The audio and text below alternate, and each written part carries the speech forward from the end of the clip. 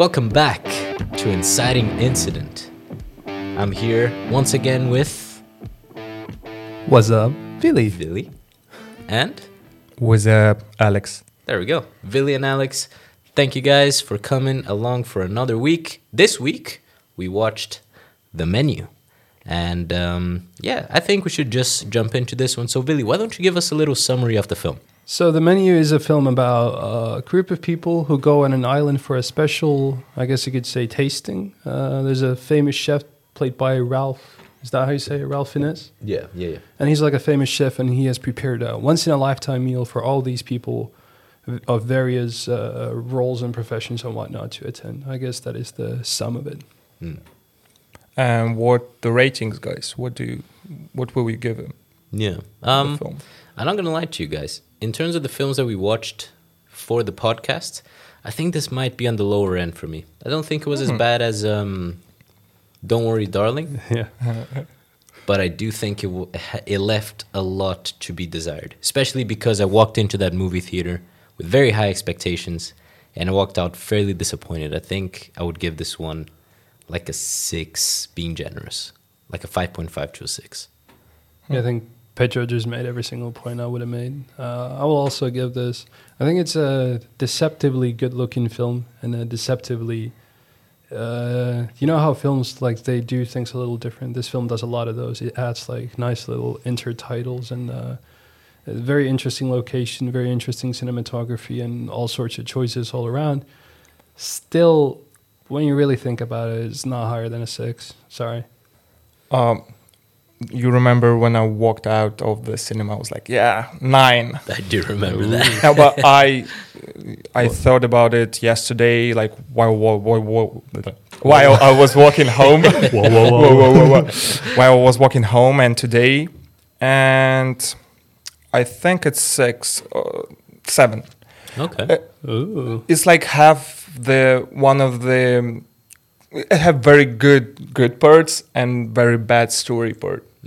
Like the thing that I was mostly disappointed is the story, because it's a hollow movie with a good shell for the concept that they tried to do there, but like nothing That in is there. such a good way of putting it. It is a hollow movie. Like, the concept is great, visuals are stunning. Like, some of those shots I was really impressed. And it does help that the film centers around food, obviously. Like, you talked about how it's a tasting. Hungry boy. Yeah, funnily enough, the film The Menu is centered around food. No way. Yeah, crazy, bro. But they go to the island to have the tasting, and the food, the way that they prepare it and show it onto the camera is really appealing. Like, you look at it, it's very well put, it's beautifully shot, and the problem is, apart from that aesthetic beauty, there isn't much way to carry on, much of a story. And I even think that the writers themselves kind of like halfway through the movie started to improvise something, because from course 3 onwards, they started putting like a name of the recipe and like a little description of it. Yeah. That wasn't the case at the start. Like, they did that, halfway through. So I was thinking, like, what was this? You know what I mean? Couldn't see like any letters on the screen, so I don't. Because you wearing glasses. Just looked at I it. wasn't wearing glasses. I just saw, like first course or like second course and stuff like that. But the recipe, I didn't see that. You could see the big titles, yeah. Yeah, only the big things. So me and Petra both gave it a 6. You gave it a 7. Would be interested in hearing what made it a 7 for you instead Maybe of a 6. 7, maybe even 7.5. Whoa. Basically, yeah. Gonna be back to a 9 soon. No, it definitely wouldn't be back to a 9. I was like surprised when I was like walking out of, because maybe it's because of the classes that I took here, like Jeremy class. I was thinking too much about the concepts around the script itself. Not the script, the story, but the concept around it. You mean the subtext? Yeah, because I think they tried to give a good like message, but the vessel was not so good. Okay, interesting. For the audiences, just to specify on the subtext, the text of the film, how would you guys describe that? It's what you see and what you're told, and subtext is what it actually means. Yeah. Obviously, sorry, go ahead. No, I'm just saying Menu is a very, very subtext heavy film, and that's probably why we perceive it as hollow, because it says there's a layer underneath it, and then in the end that layer maybe doesn't really go anywhere. I think that's the issue. Like, they were trying to give it kind of like a deeper message with, you know, using food as a comparison to something else, but they try to do so much. You know what I mean? Because you mentioned a little bit earlier about the different people who come to this tasting, and they're all from different all from different backgrounds, and they are all being punished by the chef for a different for a different sin, and they're all so different from each other. You have one person who like is cheating on his wife with prostitutes and weirdly incestuous. You know, he's like. So this one character, he hires a prostitute who looks like his daughter to fucking masturbate in front of her and like ask the prostitute to be like, "Oh, you're such a good father." So that guy is obviously fucked up and needs some. What? The old guy. The old guy. Well, the guy who the finger was cut. Yeah. This guy. Yeah. What? I missed that part. How the fuck did you miss Were you that? snoozing? Bro? It was a very significant Yeah. part. Although Oh, the pancakes photo. No, that thing. Yes. That hinted to that, and like the tortilla. conclusion to his arc Oh, tortilla. was like revealing that, you know, the prostitute was Anya Taylor-Joy's character. Yeah, I remember that, but I didn't remember that she looks like his niece or something like that. No, his daughter. Oh, bro. Yeah. fuck. Like it's fucked. Like he definitely needs punishment. But then you go to the other side, and you get this actor who he just didn't like in a movie, and he's punishing him for wasting his day off. And like, sure, that's funny as a gag, but it undermines how deep your message is. You know what I mean? You can have a funny, like, this guy's like fucking wacky and crazy, and he's like punishing people in the same way for vastly different crimes. Or you could have something that is coherent in the way that he delivers punishment. You know what I mean? I would actually disagree on that and say there is a coherence on it. But I just wanted to present a question to Alex first. So this film is all about subtext. It is clearly not about the food. So what do you think it's about? I like 80% sure it's about the filmmaking and industry in general. Yeah. Because if you see the chef as a director, all the guests at the part of the industry, like we have the actor guys, the financial guys who's like producer, the critics, to like persons who were sitting there, and like I think like each like guest and character there is like representation of some part of the filmmaking process. Yeah. And like even the courses, and I think I caught when the waiter was describing the wine. One of the wine, like he described as like something like with basically like we already talked about in one of the previous episodes, fun and games. He like said it like but with different words, and I was like, oh well, that's fun. There's something that Julia sent when we were walking out of the movie, which I wanted to get your guys' thoughts on. Have you seen Don't Look Up? Movie that came out over Christmas I wanted last to year. say that with I haven't DiCaprio. seen it, no. Yeah. So without spoiling it too much, actually, can I spoil the entire thing? Yeah, you can do spoil the that. whole So thing, essentially, you know Adam McKay. So Adam McKay is the guy who made The Big Short and Vice and stuff like that, producing Succession. So he's made a lot of like these really smart movies that are about one thing, but secretly are about the other thing. Right. Don't Look Up is about two scientists who are trying to warn the mass media that there's a meteor headed for Earth, and it's going to destroy and end all life. Right? Yeah. And every character in that movie is like a caricature, essentially. Like Meryl Streep plays this president who's clearly Donald Trump, doesn't give a fuck about anything, stuff like that. This is again, Julia said this, it's the smartest dumb movie that there's ever been, because it's so clearly about something, but simultaneously manages to say absolutely nothing. And when this film ended, I was surprised to see produced by none other than Adam McKay. So I think he's in a role of making shit that like says it's deep is actually like ankle depth. Yeah. I completely agree with that point, because I think of trying like to make a mockery of pretentious people who try to be like the main guy who was the Anna Taylor-Joy date. He was trying to be the I know it all guy. Yeah. But he wasn't, because he was shown he was a portrayal of the typical guy on the internet who like I know like this movie and how like it's easy to make. He was like criticizing it, but when he was given a chance to make his movie, The Dish, it Yeah. was shit. Yeah. And yeah, I think I definitely think you're right. Like, And- yeah. yeah, they were trying to make a mockery of this like pretentious guys, but the movie is just pretentious and nothing else. Yep. Yeah, I think it's definitely. I think you got that like on the dot. Like, it's a commentary on how, especially in like the movie industry, there are so many commentators. You know, Yeah, who us just included. hop in and are like, "Oh, this film is trash," and blah blah blah. This is how you could have done it better. But if they were ever given the opportunity to make something, you know, actually better, they would get nowhere near Yeah. as good because of the lack of experience. You know what I mean? So I think you got that spot on. I did want to say, before we go into like talking about the specific characters, you said that you disagree. Can you justify that? Sorry, which point did I disagree on? When I say that it takes away from the depth of the critique that he makes.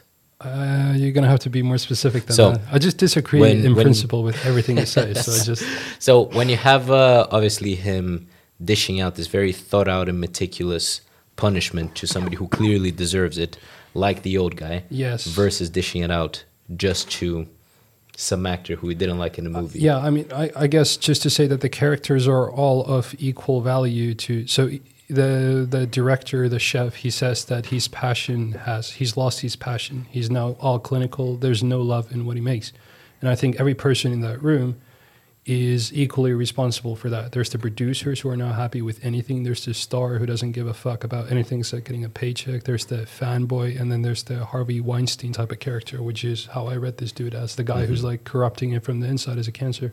So I don't think that specific element of like the four characters and the way that they're being punished is like broken. I think they're all of like equal value, and I think they make sense. I think it's the movie as a whole that falls apart. The movie that, like, when you put those together with the subtext and you try to see, all right, so what are you really saying? You got all these characters, yeah, they should be punished, whatever. What are you really trying to say beyond that the film just stops going anywhere? Interesting. Okay, I can see that.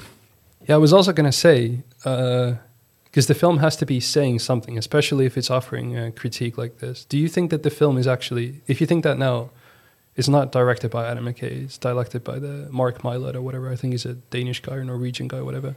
He's the guy who made Imitation Game. He's quite good at what he does.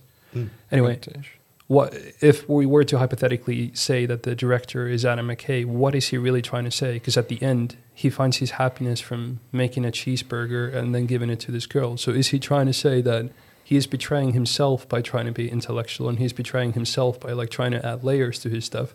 And his true happiness is just making like mass entertainment, like just like fast food for people to consume. And that's that's what he loves the most. I don't think that says anything. I don't think. I think it's in the right direction, but I don't think it's about the type of movies that he makes. I think it's about the emotion that he attributes to the movies.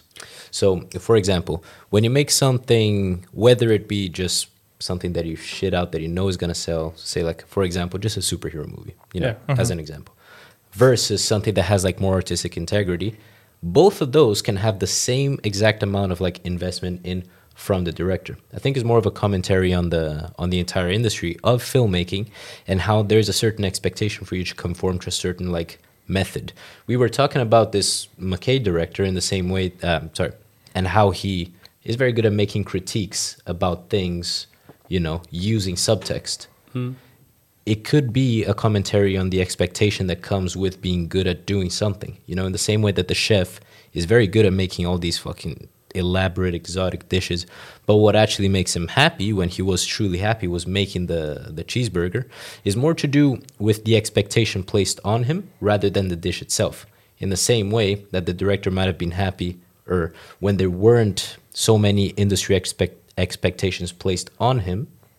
You know what I mean? So, regardless of what he's doing. Sorry, just a quick thing. So what you're saying is essentially when he's just making the pure, simple product for that pure, simple function, he's at his happiest. And it's only when people begin demanding that he like adds layers, and kind of like the Nicholas Hoult character says that you have to eat all the food you can't eat it. You have to enjoy it, and then after you've enjoyed all of it, you can understand like the story behind it. Yeah. So it's the demand to do that is taking away his joy of the art. Yeah, that's exactly what I'm saying before. Like, sorry, so just and that even makes sense when you think about the audience for each food.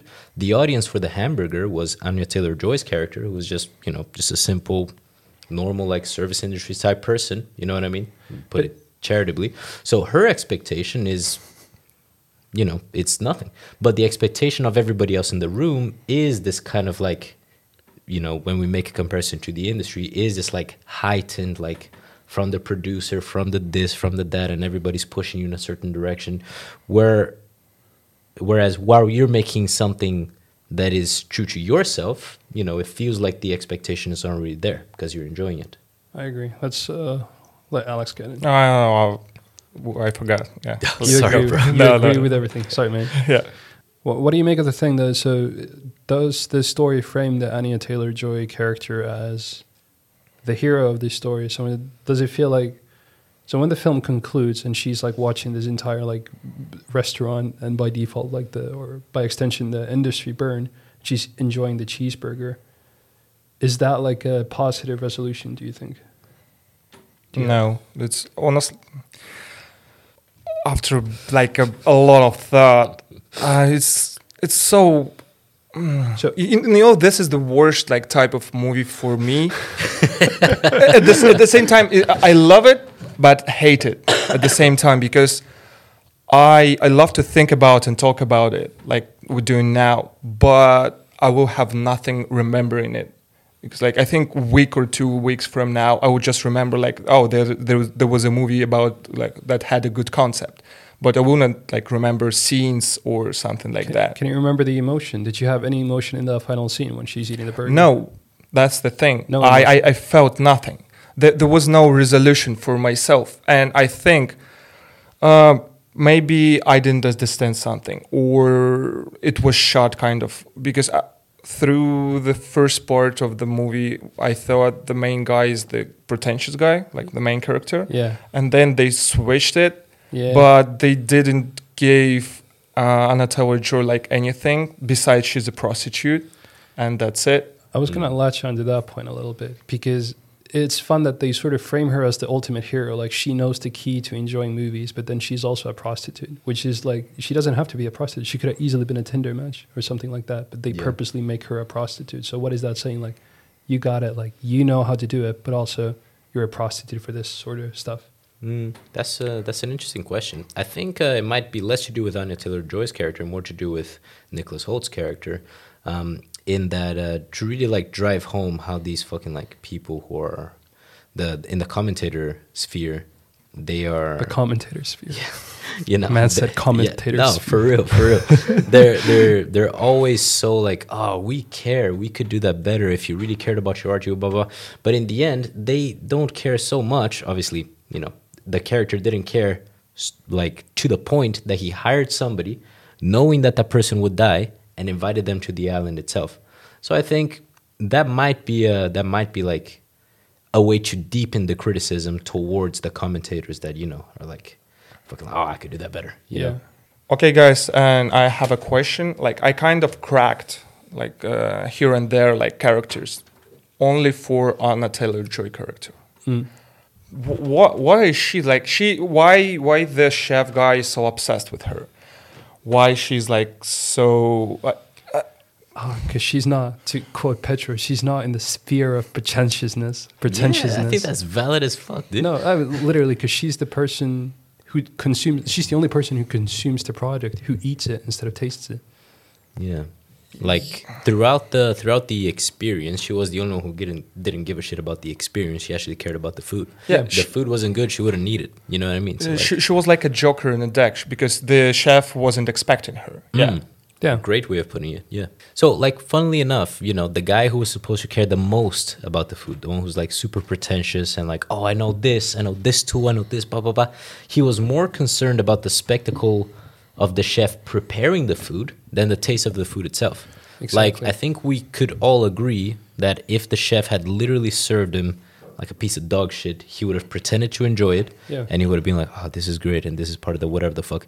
While the character who is not so invested into this world of fucking like Gourmet food. Yeah. exactly, like she was the one who, she was probably the only one in the room who would be like, "No, this is not right."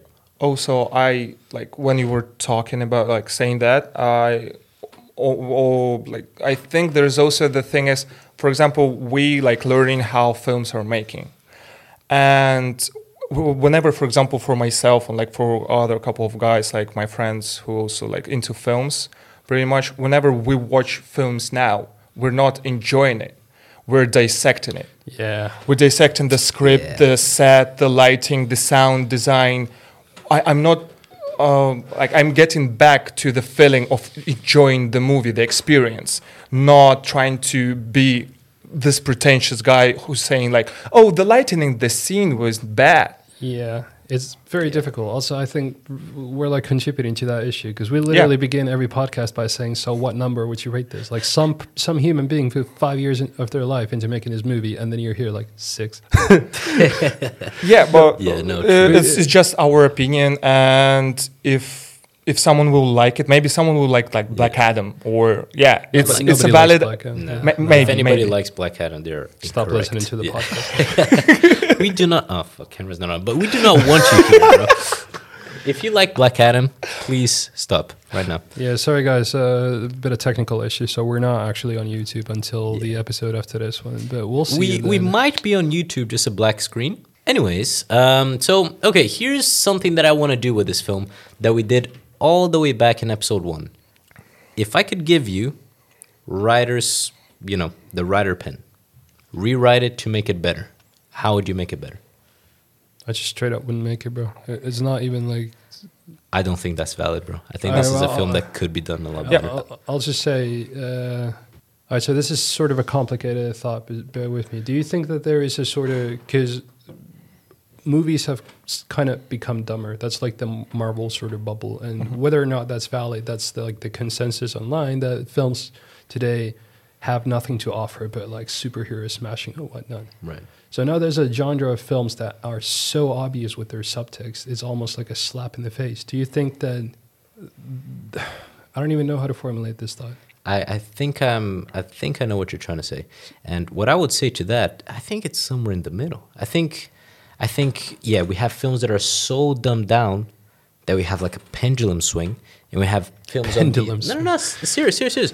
On the other side of the spectrum, people are trying to like amplify the subtext so much that it ends up coming across as pretentious and hollow. But it doesn't feel sincere. Yeah. It doesn't feel like nature is healing. It feels like, all right, so you don't like It this feels shit. artificial. Yeah, now we're giving you the other shit. How do you like this? It's kind of like feeding the food to the baby. You don't like this? We'll try this. And it's Yeah. like the same thing. It's Yeah, force no. feeding. Exactly. So I think this movie, kind of like Barbarian, just solely exists in this time as a response to the sort of film industry that we've lived in for the last 3 or 4 years, no more. Wait, you comparing this film to Barbarian? No, I'm Like, just saying because Barbarian is also with the split structure. I was just sort of saying that this is a movie that could only be made in 2022, maybe 2021, maybe 2 more years. This could not have been made in 2012. This probably would not be made in 2030. And I was just saying to rewrite it. I wouldn't rewrite it. I wouldn't try to make it because I do not think that a film like this is the cure or the response that we need for the problem that we have in Hollywood right now. Here's what I would suggest. I think a film with good subtext, a film with the good subtext. No, a film with good Subtext. film with good subtext has to stand on its own without the subtext. Here's the thing. You have to have a story that is good enough for me to enjoy the story, enjoy the film, and then later on be like, oh, this represents this, and that. I can't not enjoy the film, then have some guy come over, oh no, this actually means this, and that. And then be like, oh, now I enjoy it. No, you have to enjoy the film and then appreciate it even more with good subtext. And I think that's what this film lacks. If you take away all of the thematic meanings that we've been talking about today, it's a very shit film. Without all of the explorations of the film industry, without all of this like deep discussion that we can have, it's just shit. it's bad. You know what I mean? Story-wise shit. Story-wise, Story- yeah, okay, exactly. You know what I mean? So we need like you were saying, the point in the middle is a film that we can enjoy for the film, and on top of that, extrapolate subtext. Extrapolate, bro. Stop dropping the man Dog, came in with his that's how I thesaurus speak, today, dude. bro. There's the thesaurus in the room. All right, Alex, what are you thinking? Yeah, I would rewrite it. I think this kind of movies, I think, should exist because they are, you know, kind of on the other end of this dumb Marvel movies.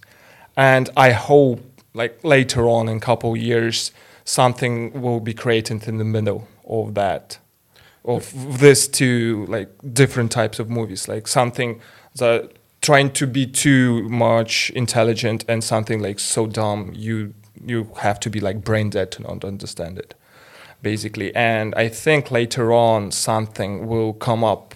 For example, how I would rewrite this film, I will not kill the Hank guy. I just remember him as Hank McCoy from X-Men. Yeah, with the glasses. Nicholas Holt? Yeah. He didn't have glasses, did he? Oh, in X-Men he did. Sorry. Yeah. So I wouldn't kill him in the middle of fucking movie, and I would like because they are two opposites, the Anatoly Joy and him, and I will like carry on the story through them, and the ending will be like with maybe he will die, and she will, but I think they have to be like more work on these two characters. Yeah, I think. Continue if you. No, I'm good. No, I agree with Alex that maybe there is a movie to be extracted here somewhere, but it's like when they kill Nicholas Holt and when he gets to the burger scene, that's when you really know that they fumbled the bag, because a third act is not meant to be some dude doing a burger, because that the third act of the movie, and the thing is the first 2, 3, 4ths of the movie is some really good moments over there. So if you wanted to rewrite, and it's like deceptively beautiful, it's very nice to look at, so you don't like explicitly get bored watching it. But it's at the end where it just doesn't do anything. And I feel like if you just rewrote the ending, you could probably take it from a 6 to a 7.5. Yeah. But I like what Alex said. I think if you develop the relationship between the two main characters, like the ones who went on a date, that would already make the film a lot better. But would you it's probably a COVID thing that they would only set it in one room with a limited amount of people, but I think you'd have to expand it in multiple directions, because the allegories that all these other characters carry, they are essentially the backbone of the entire movie. I don't think you can afford to have that. You could have a chef like just tormented by his craft and tormented by the ideas of trying to be perfect, and then just have like an apprentice who doesn't care, who just enjoys making burgers or something. There is that story to be made, but that story would have to be made entirely like without subtext like this, like subtext. I think that story, that film already exists with Bradley Cooper now. Which one? The Burned. Yeah, I haven't seen that. Is it good? Yeah, I think you just described the Burn. I think maybe not. I was gonna say like one thing that lacks in this film is character development. Yeah, there was none. There is no character. What character? Here's the thing: the only character that changes, and even just a tiny bit, is the actual chef. Yeah. Anya Taylor-Joy's character is static. Nicholas Holt's character is static. Everybody is just, they are who they are. They're, like you said earlier, they're characters. They're just placeholders. Yeah, exactly. And how static are they? Like when the chef tells Nicholas Holt to go off yourself, he literally just does it. There's no beef. There's no realization. No nothing. He just goes there. By the way, other thing, why didn't women run in the scene? Do you remember when he was like, go, I will catch you? That was the worst scene, because I think that's about the sort of male guilt in the industry as saying, like, we are at an advantageous position. Let's see, check Pedro's thesaurus on that one. But wait, let me check my list real quick. But you get in an advantageous position. But it's also like, our commentary on that is we're gonna like put every dude in like and make them run in the woods, and then they're back in 2 minutes and nothing's fucking changed. Yeah. So what's the difference? You know what that reminded me? I was thinking at least one will be I was thinking like at least one will be killed or like some punishment, because nothing happened. And I like maybe I didn't hear like why women didn't run. No. I was like, oh, okay. He insinuates that there will be a punishment when they're caught, and there's nothing. Yeah, nothing happens. Here's the thing. It reminded me a little bit of something you said in the Don't Worry Darling incident. Inciting words. like in our very first episode, you talked about how they developed this threat character, but he ends up feeling shallow because they made such like a small they're so fucking stupid, like nobody would believe in this when it's not really true. It felt like the same here. It's an actual real issue, but by not giving it consequence, by only including it in like a 15-minute segment of the film, it doesn't feel like they resolved anything. Like it literally felt consequenceless. It felt like it was just like a tick on their list. They were just like, oh, we have to address this. Like no consequences. What can we play with this allegory? Honestly, I was thinking like going to this movie from watching the trailer. I was thinking it would be some like Saw-esque movie. What? No, Saw. Do you know the Saw movie? Bro, I thought they were going to eat the like people. Something like that. No, I wasn't thinking that they will eat people. I was thinking like there will be like challenges for them, like to get food or something like that. That would so be you will sick, need to do something to get food or You heard it first. An inciting hardcore incident gore movie about food. Yo, gotta do all the I'd watch shit, and you'll that get one cheeseburger. Yeah. I'll say though, I don't want to just shit on subtext unnecessarily because there is obviously like 70% of what makes a really good movie work. Like all of our favorite movies, Apocalypse Now, we were just talking about it. Again, No Country for Old Men. Ad Astra for me, it's all about the subtext. Whiplash. And I'll say, Adam McKay, this guy. So it's not like he makes exclusively bad shit. Like he is the executive producer of Succession, and Succession, for anyone who doesn't know, is a TV show that is 100% about subtext. Right. There's a line in Succession that it's in the first episode, I think, that stuck with me. The main character, his dad, is having a heart attack and he's in the hospital, and then the doctor comes and says that he might not make it, and he's like, so what? You're saying you might not make it? That's just words, And he says words don't mean anything. Words are just complicated airflow. And I feel like that's perfectly said, and that's Adam McKay's entire philosophy. Like words are just the surface, and they're just complicated airflow, and the real meaning is to be extracted. Yeah. But I think he's leaning into that way too heavy. You know what? Something that Chloe said as we were leaving, she said that she felt like this movie had no genre. Like they were trying to go for a little bit of horror. Yeah. They're trying to go for a little bit of comedy, a little bit of drama. And it ended up just feeling like, Nothing. nothing. But you know what I mean? I think that can be said for like, there's genre of films that film right now with no genre, basically. Yeah. They're trying to do everything, but fail at everything. Yeah, and that's a problem. You know what I mean? Like, is the trying to do everything and not really doing anything.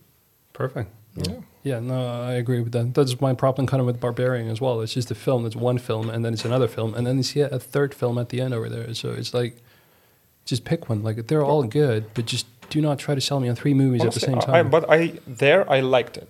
There it worked a lot more It better. worked better, yeah. Because it was also a film, and then there was subtext to be extracted, but it wasn't.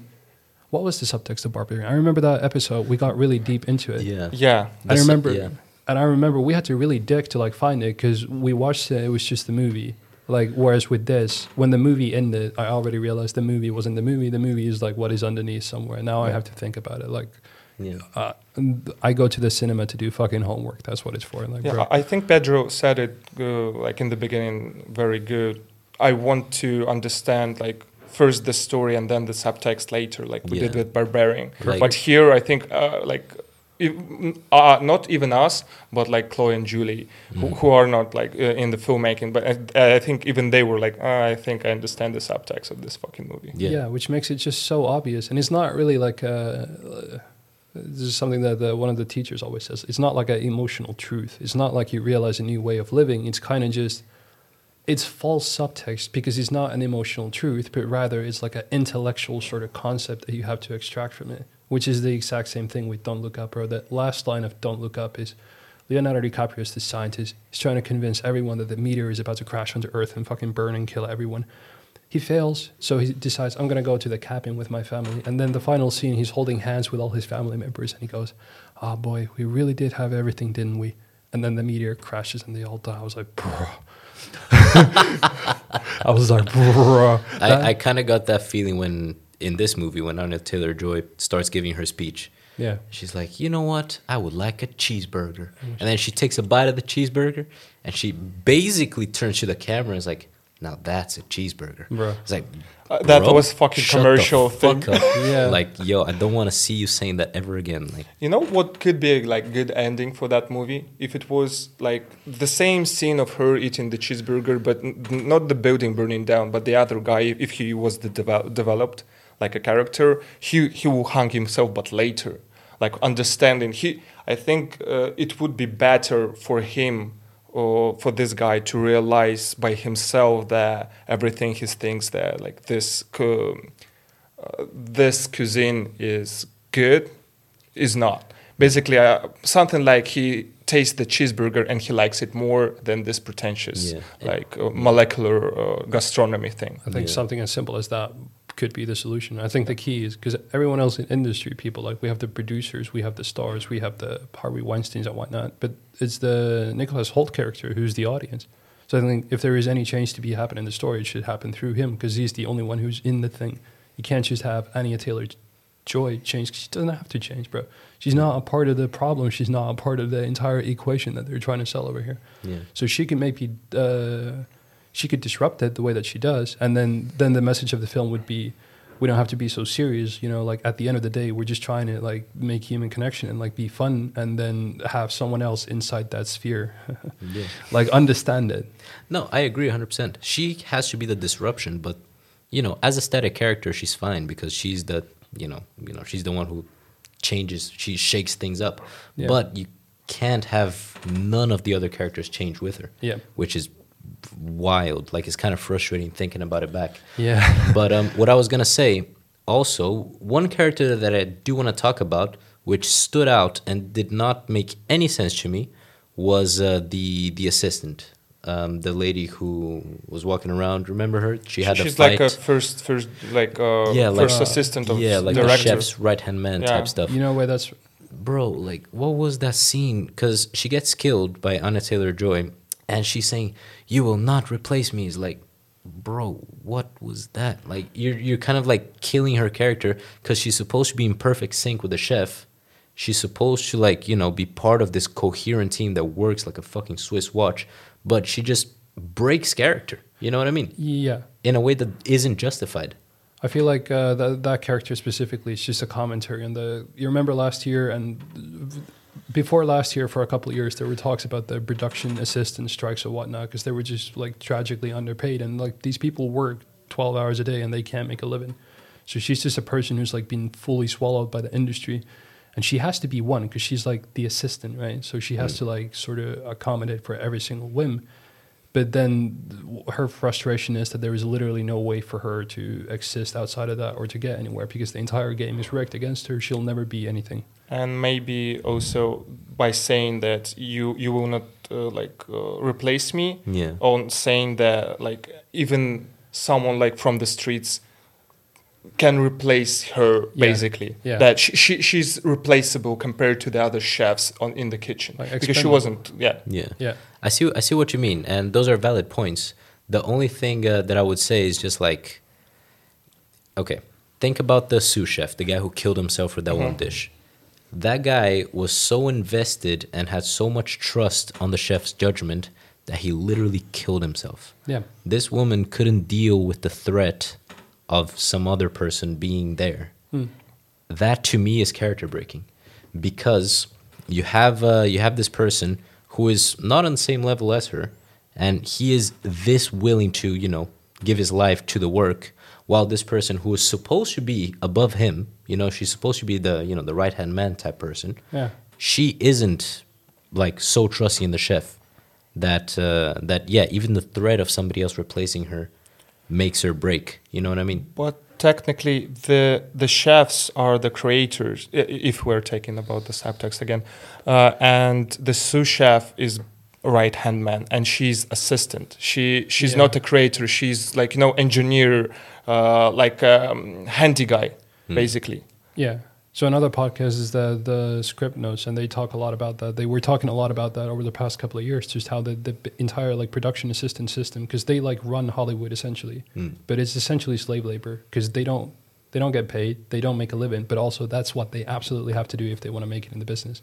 So like I think especially that when she says "you will not replace me," that is such an on the nose line about production assistants, like specifically. If you, everybody listening, you guys can Google it as well and just look into that. But that was a total mess, like a year ago, 2 years ago. One like last point before we wrap up.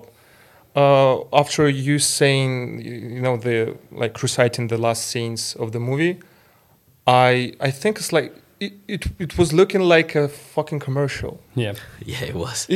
Like even her eating the cheeseburger on the boat, and there is a fire in the background. I was like, that's so commercial like shot. It was corny. Yeah. Yeah.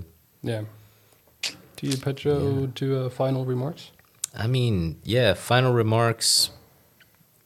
Similar to my final remarks with Don't Worry, Darling. Like, man, there was so much potential here, and it just they didn't deliver. You know what I mean? Like, I walked out disappointed. Now that we talked about it, I'm kind of frustrated because they have a good idea, they have the shots, just make it tighter. You know what I mean? So yeah, didn't really enjoy it. I agree 100%. I think they have a good idea for a subtext. I think maybe they have a decently good like framing device through the restaurant and the chef business and whatnot. Because it's easy enough to draw an allegory between the film industry and the restaurant industry, or whatever else they would have done, or sports or some shit like that. I just do not think that this film is it. I do not think that this film is necessary. And most of all, I think this film is very frustrating in the same sense that Don't Look Up is frustrating. It's like a film that comes to your house and says, I got something to say. And then it says, psych, no, I don't. And I'll leave. All right, that's all I have to say. Yeah, and Anna Taylor-Joy is beautiful. That's it. I can neither confirm or deny. Yeah, that's it for me. I am not at liberty to discuss. Would you care to comment, Pedro? Nope. Psych. All right. Thank you very much for watching. I hope you enjoyed, and I hope we see you next time. So, thank you guys. Bye-bye. See you. Bye.